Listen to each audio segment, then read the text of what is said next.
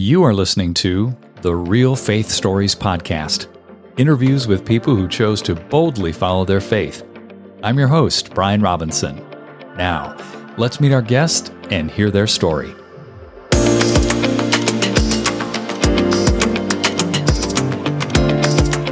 Julie, welcome to Real Faith Stories. It's great to have you on the program today. Thank you for having me. It is a privilege and a pleasure to be here with you. I'm really excited to hear about your backstory. You indicated you were an educator for 17 years, and then you made this pretty radical transition that I'd love to dig into, but please share a bit about your backstory and your educational experience. Yes, absolutely. I would say that my background would be categorized by the phrase, comfort is king. I was very happy with comfort. I was not much of a risk taker and actually operated in a lot of fear in my adolescence and my schooling. I wasn't big on taking risks. I always took the safe route because it felt safer, felt better to me. And my mom was a second grade teacher, and that's what I knew. And I didn't know what I wanted to be when I grew up, but I knew school because I had been in it for so long. And so I went into teaching, and I was a fourth grade teacher for 9 years. And then I was a librarian, a library media specialist for the rest of my career. So a total of 17 years in the public schools. And interestingly enough, I did my student teaching experience at the end of college and had a really difficult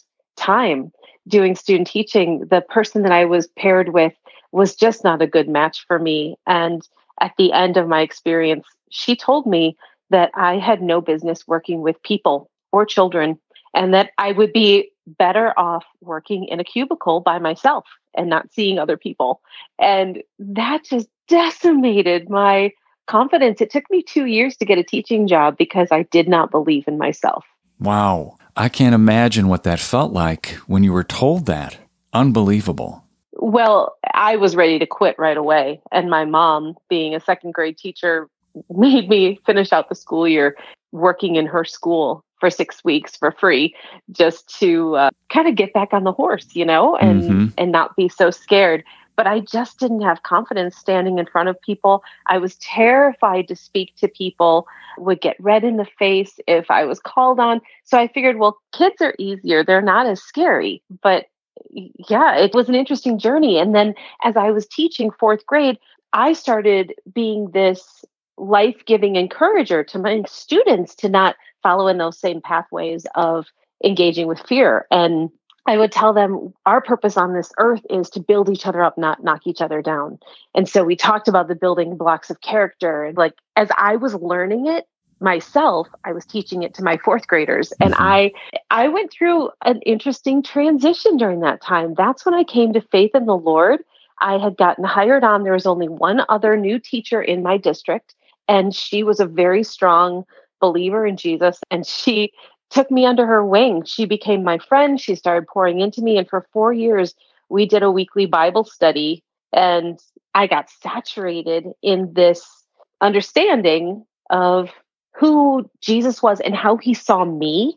And I feel like I went through a radical personality transformation. During that process, I started valuing, even before I came to faith in the Lord, I started valuing character traits and really started diving into that with my students. And I became certified in this program, this character education program, and became the person for my whole school district who was overseeing it. And I would stand up in front of my whole school with a microphone talking about character.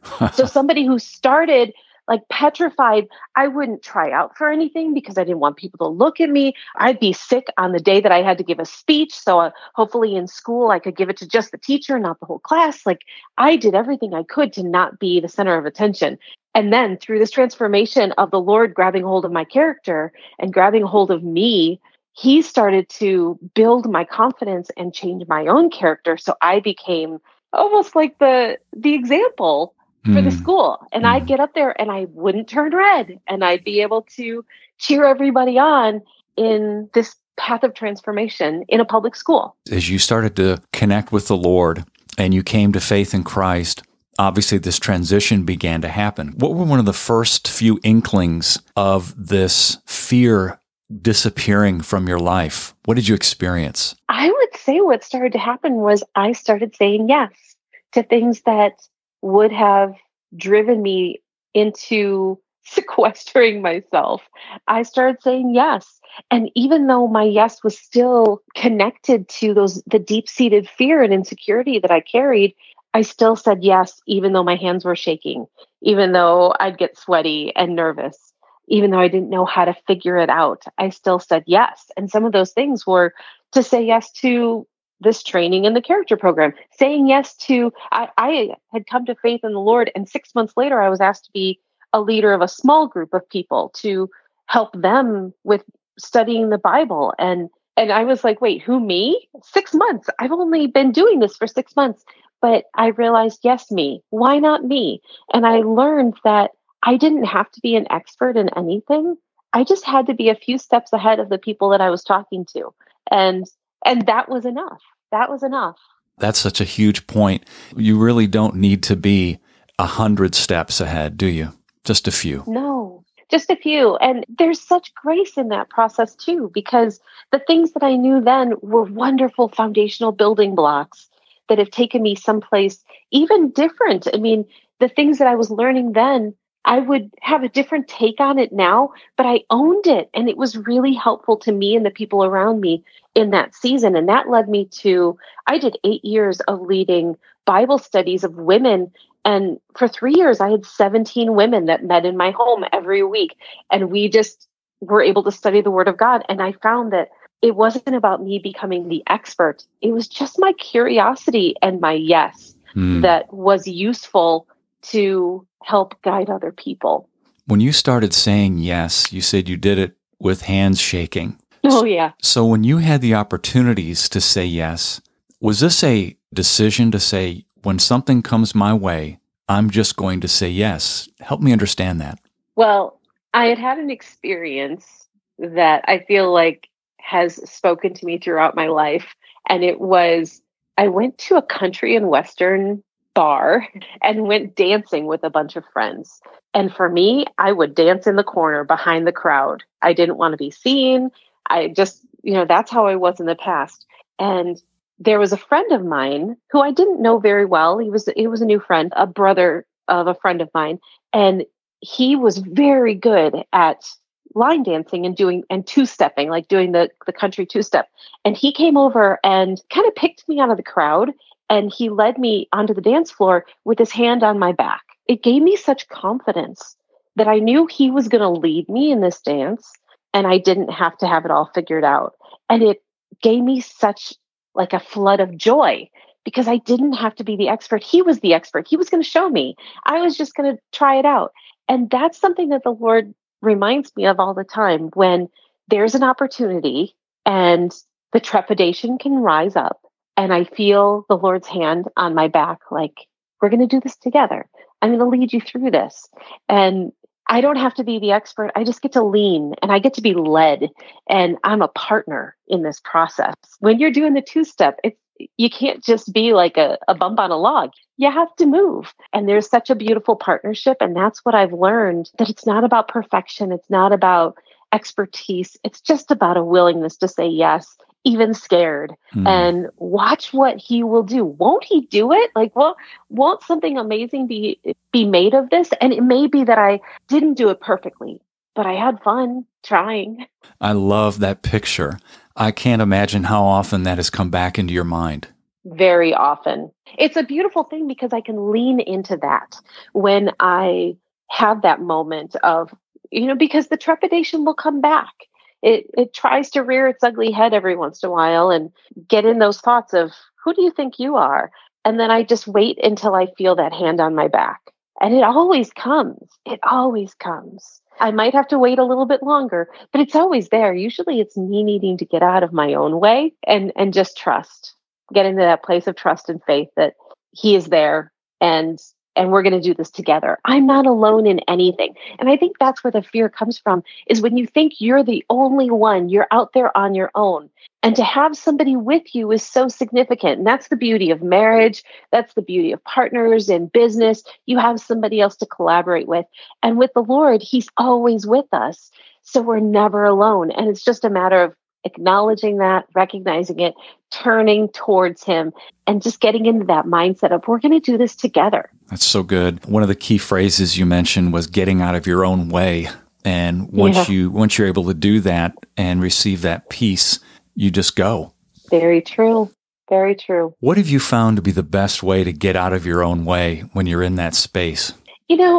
One thing that I learned as a teacher, when you've got some unruly students, sometimes what you need to do is you need to change your body language. You need to change your position, and you stand up and you get into a different proximity. So if a child is misbehaving, they're looking for attention, you just go over and you stand next to them and maybe put your hand on their desk or look them in the eye, just say their name. And I feel like when I am in that place of trepidation or fear, if I change my body posture, if I stand up and move, if I walk, that'll help get some energy flowing into my body. And it gets me into a powerful position. Sometimes you just need to stand like Superman, hands on your hips, like, I got this, I can do this. So I think that body posture has been a big thing. And that's even a way of connecting with the mindset, because the mind renewal is so important. It's so important. And reminding myself who I am, reminding myself who God says I am, reminding myself even how other people have said that they've seen me, because that's what God does. He uses people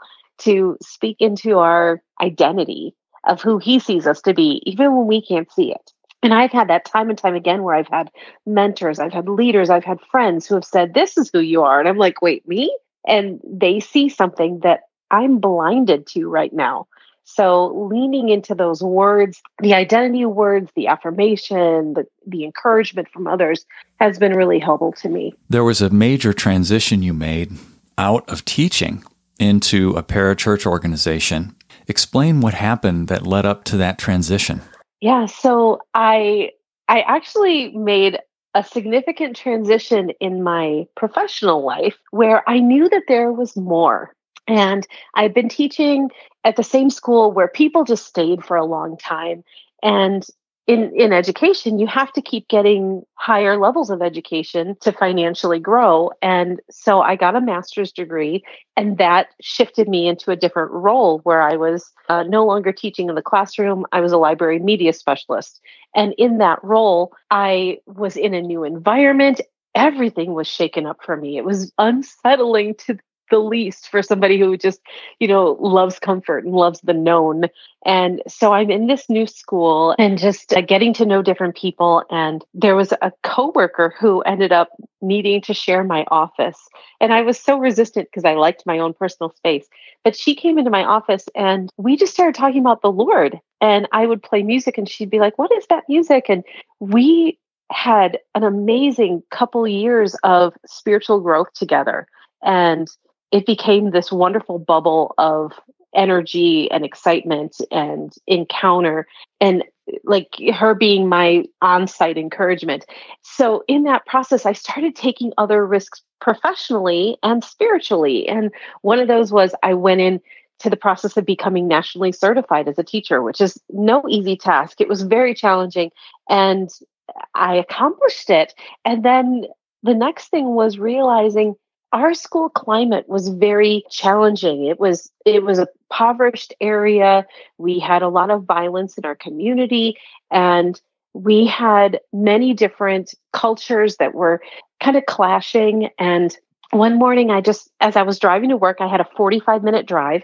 As I was driving to work, I felt like the Lord was saying, why don't you start praying with people at school? And I was like, oh, Lord, you can't do that. That separation of church and state, you can't do that. That's not allowed. He said, why don't you ask permission and don't fear persecution? And I said, oh, you're funny. Don't fear. I heard that. Okay. So ask permission, but don't fear persecution. So I went to my principal and I said to her, I have this idea and I feel like it's from the Lord.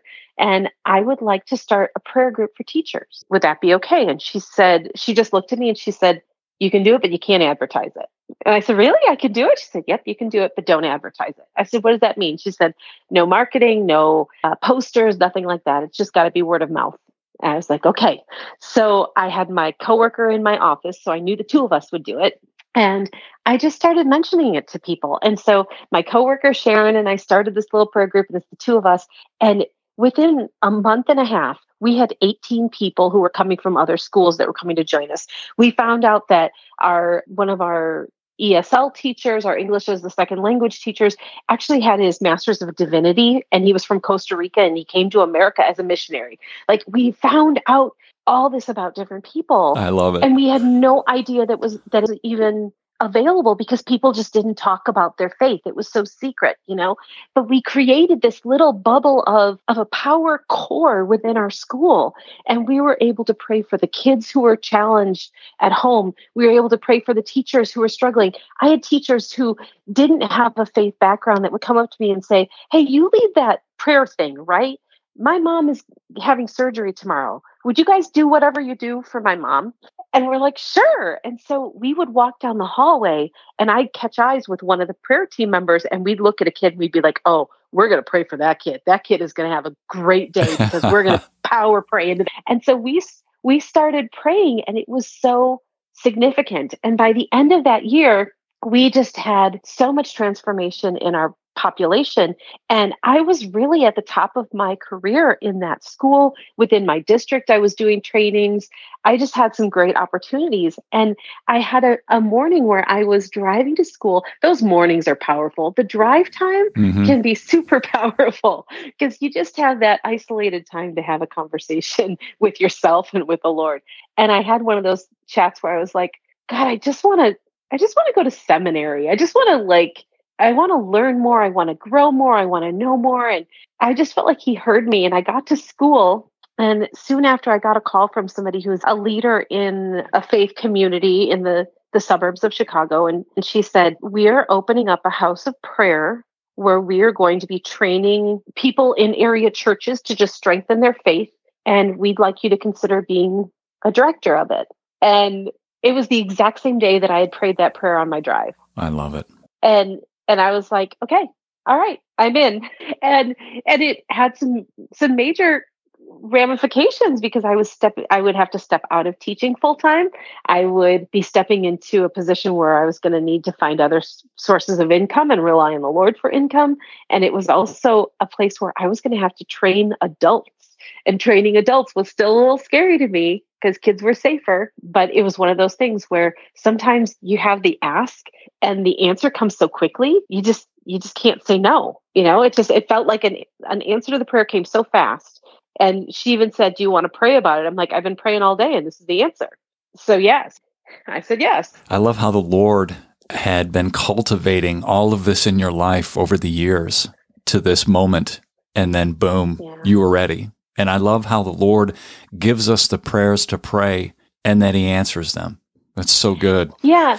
And he's so good to give confirmation as well, because after that, I went right away to my principal and I told her what was happening and this opportunity. And she cried and she said, that's so you. That's who you are. That's what you've been doing here at this school since I've been here. That's so you. And I started to go around and tell my story to the people that I knew at school. And every time they're like, that's perfect. That's you. That just fits you. And that was really encouraging to me. I don't feel like my yes was hinged upon their approval, but it was the kindness of God because I love to be encouraged myself. I really do. And so to have that encouragement that this is what I was living out and people could see it in me, it made sense. So then you made that transition, Julie, and what happened next? So I stepped into that position in a regional location, and I started working with other ministries in the Chicagoland area that were doing conferences. And I just started stepping into these roles of teaching and leading. And it was as if I would learn about a gift, I'd learn about a skill, I'd learn strategies, and I'd teach it to other people. And we had a school of ministry where we had about 72, I think it was 72 adults that were enrolled in this 5-month school. And I was teaching at that. And it was one of those things where as soon as you learn something and you really learn it and you adopt it and it becomes part of your focus, it becomes part of your language, it becomes part of your heart, then it's something you can pour out and encourage other people. And so in that process, I found myself doing a lot of inner healing for adults and children. I started with children, where I would sit down with these kids who were learning. They were excellent at their craft of playing an instrument. They were homeschooled kids, but they didn't know how to work together as a team. And so I was working with those kids and then helping them with some of the struggles, interpersonal struggles. And then I'd get a call from their parents saying, well, when can I meet with you? And I'd be like, sure, you can come in. And so I started meeting with parents and just developed this opportunity where I could one-on-one encourage and strengthen individuals regardless of age. And I just grew in this posture of hearing the Lord for other people, of asking him, God, what do you want me to know about them? How do you see them? What's the thing that they need to know about themselves? How can I breathe life into their journey? How can I partner with you to help them be the best that they could be? And that led me into a whole nother realm of opportunities. Well, let's talk about that. What did that lead you into? Well, the first thing was I was offered it was a 2.5-month school for adults in Tahoe, California. Now, I had never lived out of my state of Illinois. I had even gone to college in Illinois, and I was very happy to be close to home and near the familiar. And this opportunity arose where somebody that I knew was leading a missions school in Lake Tahoe, California. But it was that decision of, can I do this? Mm-hmm. Can I pack my car and go?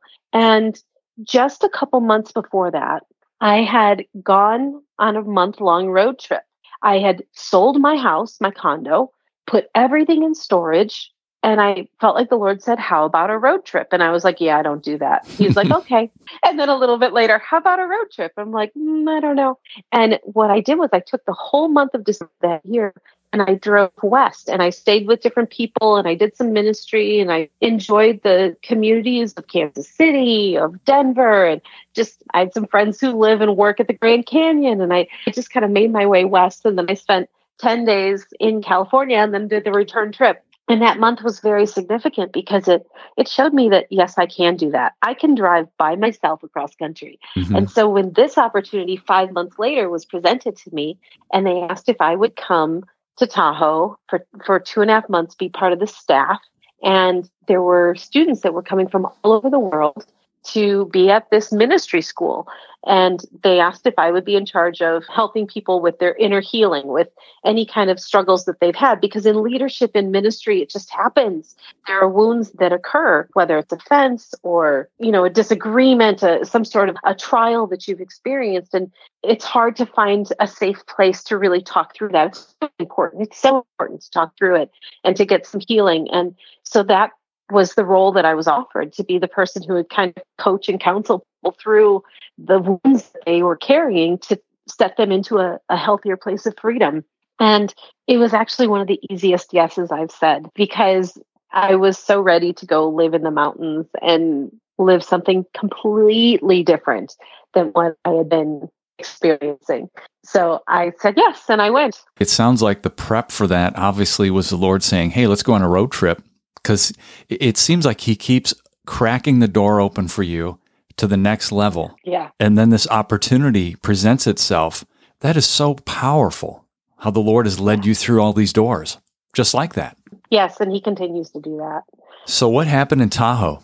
So in Tahoe, we had all these students from Australia, Norway, France. It just was people in the United States. And I had these incredible opportunities to help them bridge a gap from where they were. These were people who were coming needing refreshment. It was like they needed a sabbatical. Just to confirm, these were all people that were in full-time ministry?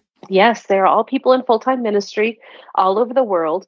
And they came for this experience for 2 months. And I was able to meet with each one. And I met with them and with one of our staff who was kind of their point person. So I could help the staff to even gain these skills of how to stay in a place of connectedness with the Lord, hearing what he has to say, and renewing your identity by aligning with the Word of God and aligning with his voice over your life. As you went through this process in the 2-month period, what was one of the biggest consistent challenges that you saw arising in the people that you ministered to at this place?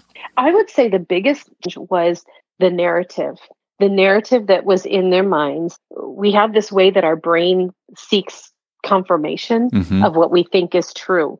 And so you hear a lie spoken over your life, and it may be from when you were a child when somebody said, "You're just not smart. You have no hope of accomplishing anything." Or like that person saying to me that I had no business working with children or adults. So then you have this lie that finds a way of trying to take root within you.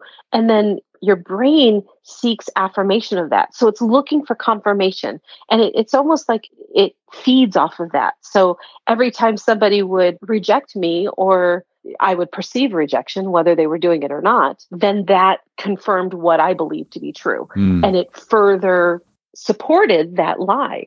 So I think the biggest thing is going after those lies and really diffusing them from their power. How do you go after those lies? Well, first you got to identify it. What I like to do is I like to get into a place of connectedness with the Lord. And it can be an encounter. It can be a space where you've been before. It could be me walking out onto the dance floor and Jesus' hand on my back. And from that place of being connected, then it's, Lord, is there a lie that I'm believing? And it'll come up. It'll come to the forefront. So yeah, you're believing that you're being rejected. Okay. And then I'll speak about that, because there's confession. You confess to the Lord. You tell the truth to the Lord about what it is that you're believing. Yeah, Lord, I believe that I'm being rejected. I experience this over and over and over. What do you want me to know about this? So you go through that confession and you repent for it. I just feel I'm sorry about this. I don't want to participate with this anymore. And then in that place of repentance, the Lord will speak to you and he'll reframe it. So in that encounter, it may look like I'm giving something to the Lord. I'm giving that rejection to him and asking, what does he want to give me in exchange? Because you bring it to him, he takes it to the cross. It goes under the blood of Jesus and it's reframed, it's renewed, and then he brings you something new. And in that place of newness is where the treasure is. And then you receive it. You receive it into you. So that encounter is something I can revisit over and over. And I've had many of those, and I've led people through many of those where you have an encounter that you can step back into and remember that this is what the Lord said to me. This is what he gave to me. This is what he showed to me. This is what he took from me, and this is what he replaced it with. And then also the mind renewal, the scripture, the phrases that you focus your mind on, those can be super powerful in reframing and setting your feet on the right path of where you're called to go with that confidence without the roadblocks that have hindered in the past. What would you counsel somebody right now that's listening that they know they've got this sense that something isn't right? I feel I don't have the freedom that I desire. I know there's way more freedom I could be walking in the Lord, and they're kind of stuck inside their own bottle and they can't read the writing on their own label. What do you do in that space? How do you break out of that? I have found journaling to be incredibly helpful because it gets it out of my head space into something visible. And there's a concept called a brain dump, or it's also called morning pages. I'm not sure if you're familiar with those things, but it's where it's a constant stream of thought and you just get it out on the paper. And it can be like, you could set a timer, or you could do a number of pages, 4 pages, where you just write and you keep writing. You don't even pick the pen up. If you can't think of something to say, you just scribble or you write until you're ready to say the next thing. But it's getting it out on paper. And I like to do it as a conversation with God, because if I'm doing it in my head space without writing, I find that I have a lot of things that get in the way. The to-do list that I need to write down, or the phone calls that I need to make, all these different things. And so when I'm writing and I get rid of all the distractions, my phone is on silent or it's on airplane mode, and I'm just writing, I do this continuous stream of thought. And then after I'm done,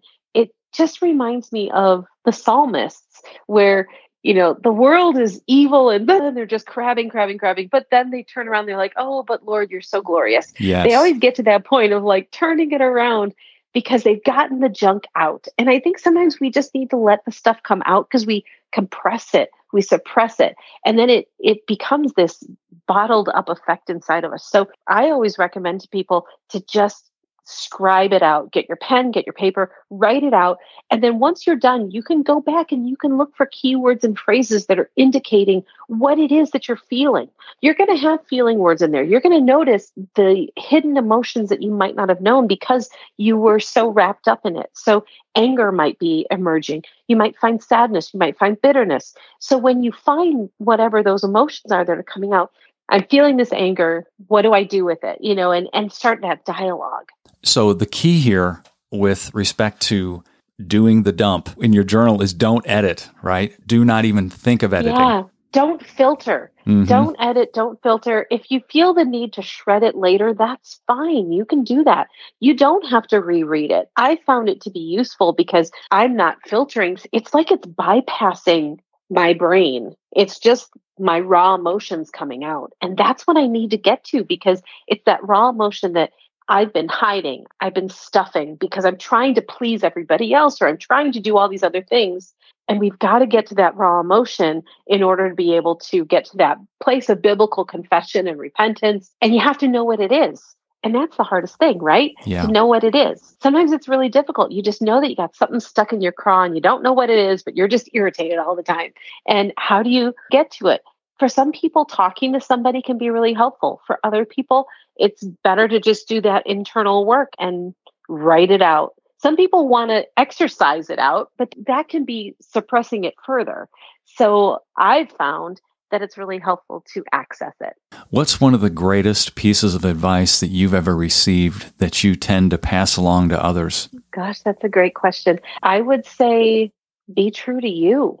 Be true to you. I think in this day and age, it's so easy to try to be what everybody else needs you to be or wants you to be, but your own voice matters. Your own perspective matters. Who you are and the space you occupy matters.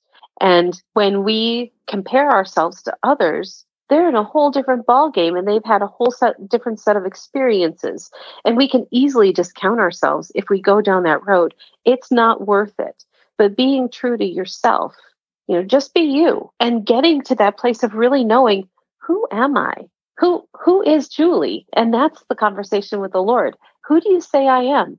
I've even paid attention to the things that other people often will say about me. And I keep those close at hand. I keep those in mind because that's helping to further identify, who am I and what's my role, my purpose on this earth?